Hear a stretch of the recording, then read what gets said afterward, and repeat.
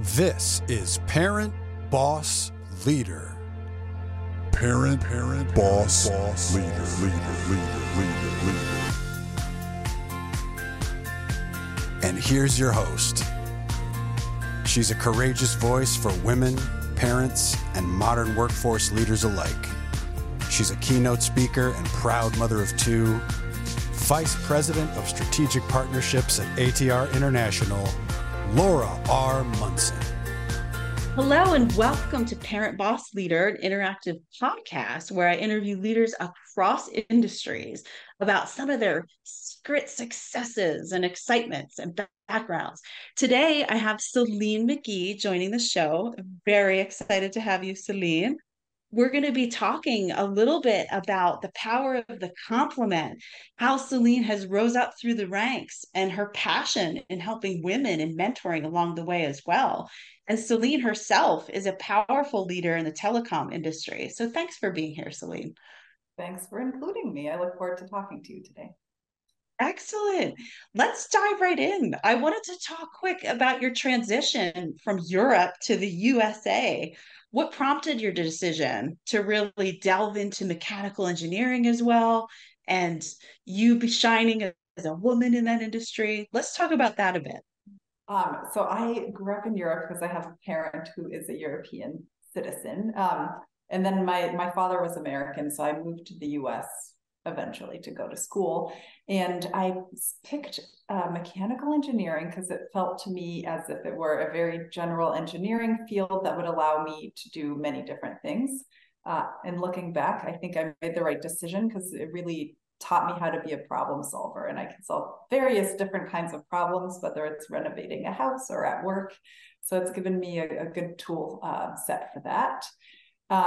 But I do think with that transition, it did kind of open up my eyes to maybe what it's like to be a woman in some industries, because when I went to school, I remember my first day at this engineering school, I looked around and there were mostly men, which is not a surprise. I think it was probably like 75% male. So it's a very different environment for me to be in. And it just kind of like, opened up my mind, let's say, to that difference. And then I think it's helped shape some of the decisions I've made over time. I love that. We were talking a couple of weeks back about really the art of giving compliments and how it holds a special place in your heart. Can you tell us about the Compliment Squad? What inspired this initiative? Yes, I can. So I founded the Compliment Squad in 2018.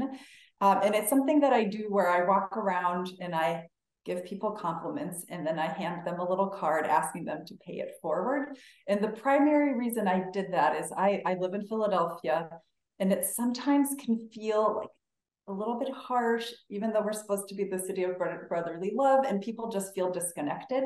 So it was one way for me to kind of connect with people in the city, and then also try to give some love back and help people bring connection. So that's really how it started. And then today I do that by picking festivals or farmers markets where I walk around and I compliment people just to I love it. Make a connection. Oh, I love it. How have you seen, or I guess watched it played out, how it's helped people feel more connected by doing that? To be honest, the best person I can speak about is me, but I'm way more open. So since I've been doing this, I walk around the street and I am smiling at strangers, which many people would tell you it could be bad in Philly, but no, but then like people smile back at me. So I just feel like there's much more of an openness. And then when I do it, I have great conversations with people that I would never interact with normally because we would just pass. And so I've had surprising, cool conversations where I get to know people on the street. So I think that's Wow. I think even hearing that people smile back at you, a lot of times when people are out in public, we're in our own little silos looking down. But when you're sharing that, you're giving to people, and it's almost like people can't help but smile back and receive it. Exactly. I love that. Yeah. And then Philadelphia too. I was born and raised there, and I remember in 1995, it was voted the most hostile city in the nation. Yes. And it's so funny to me, the city of brotherly love. But having you do this, to me, that's such an incredible thing, unifying people and giving to them that way. Thank you. So you have also used the power of compliments in a networking way as well. And I think what could be valuable for listeners is kind of learning, how do you use compliments from a networking perspective? Yeah, I think for networking or just work in general, it's a really useful tool. I will preface it by saying that a compliment is good if it's genuine. So I'm only proposing that it be used for genuine reasons. But for instance, for me, I use it regularly at work if I see someone doing like a good job or they went above and beyond or I was impressed.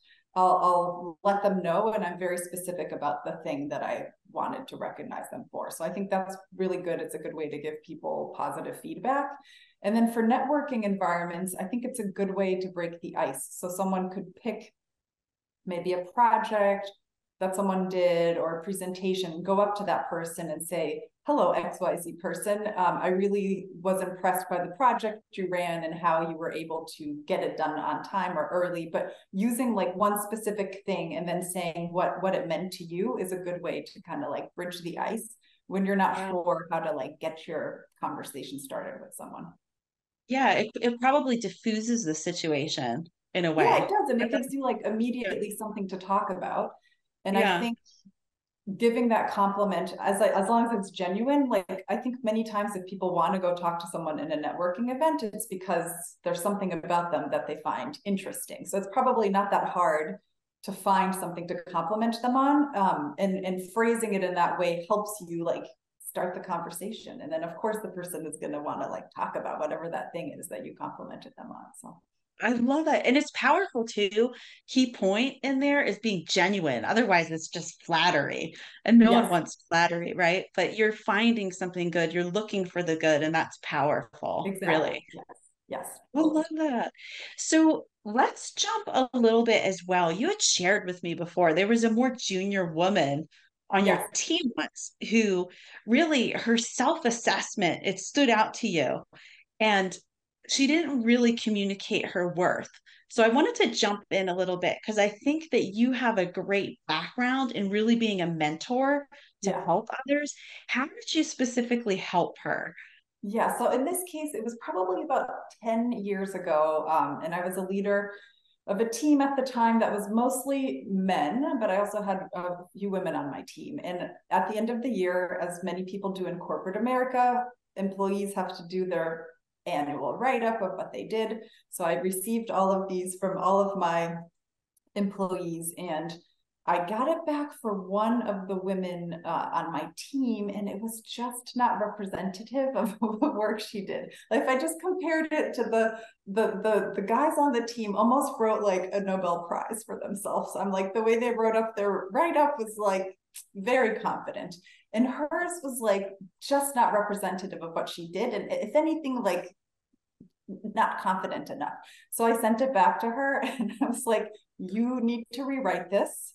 And I made her rewrite it in a way that it would be representative of what she did and also kind of like stand at the same ground as her male peers who were just like boasting, boasting, boasting. So that's how I helped, was just making sure that I was, ensuring that she was going to be evaluated fairly and that what she wrote was representative of what she did. So Wow. I think that really communicates a lot about you as a leader as well, because there's been studies done with leaders when they receive reviews or self-reported reviews. A lot of times the leaders just go with what the employees are communicating. yes. It's kind of a psychological thing, but you really stepped back and you said, no, I'm really going to lift this person up. They're better than what's reported. And Oh, I think totally. Yes, it yes. speaks volumes about you, but also I think it's great advice for people listening who are leaders to really stop and assess and help people along the way as well. Oh yeah, fully. I So, think it's important. Like for me, my team is a priority always whenever I've led teams. Yeah, and I think it's up to us to make sure that, things are fair, that the person's representing themselves well. And then a mhm. tip for me, like I'm doing my year-end write-up today actually. So Oh, I'm making sure I'm doing it with the right level of confidence, accurate. So it's not, but also that yeah. it's confident and that I am representing myself well, because words matter and what you write, people will look through. And if you care about your career, make sure you're accurate and confident. Yes, listeners, hear that. Be accurate. No, none of this self-defaming or over humility in writing. So I think that's great advice, Celine. Let's jump over more into your mentorship. Something that you've done that I think is admirable as well is you've even reached out to different institutions like Drexel, University of Pennsylvania to help guide students. Yeah. So, what is your thought or this emphasis on mentorship, especially with people beginning their career? Like, what's your thought behind that? But guess I would say it's about giving back. And I really do need to do more. So this is a good reminder that I need to do more. But when I think too, when I started my career, I started as an engineer. I'm no longer engineering today. And I was working for a large company at the time who had a very good women's network, is what they called it there. So it was an employee resource group. And they did a lot of mentoring and helping running sessions that really taught me a lot that I wasn't getting in my daily job. And I think it helped me be a better employee, probably helped me be a better leader. And so thinking about that, the reasons I've reached out and I've done some mentoring is because I do want to give back and try to give people some of those skills that I learned early on. The way it's translated mostly is I've done like helping high school students within like the STEM field. I do need to reach back out to Drexel and Penn, I think is why I reached out before, because they never responded to me. And then I got busy with work. So you're reminding me that I need to do more, but it's really around just giving back and trying to help people the way I was helped when I started my career. I love that. So for our female question, or love that. So for our female listeners, irrespective, say, of their career stage, what essential advice would you impart about ascending the leadership ranks and leaving a mark for themselves in the career world? I think just being authentic.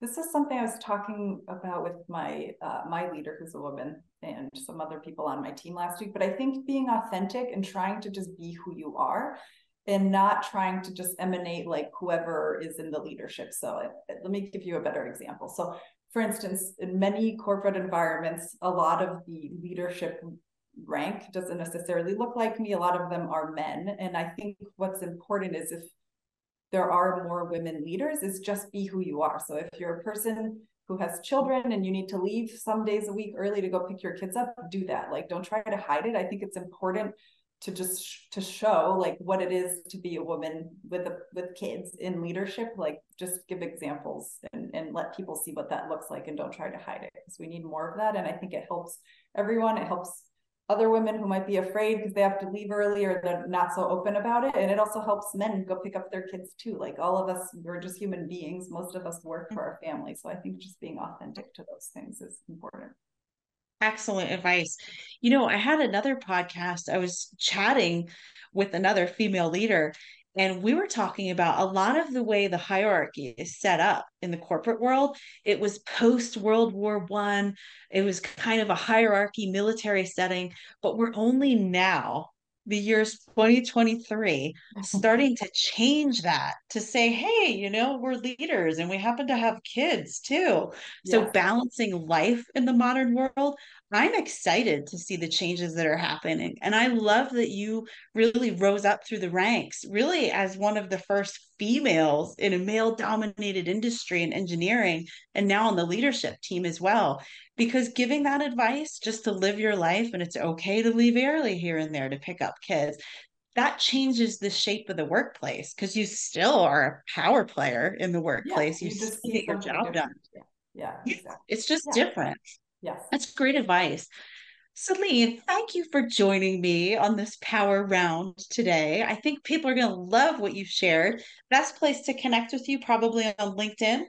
Yeah, I would say on LinkedIn, just for my name, or Compliment Squad. I also have a Compliment Squad on LinkedIn too, if you want to look that Love up. that.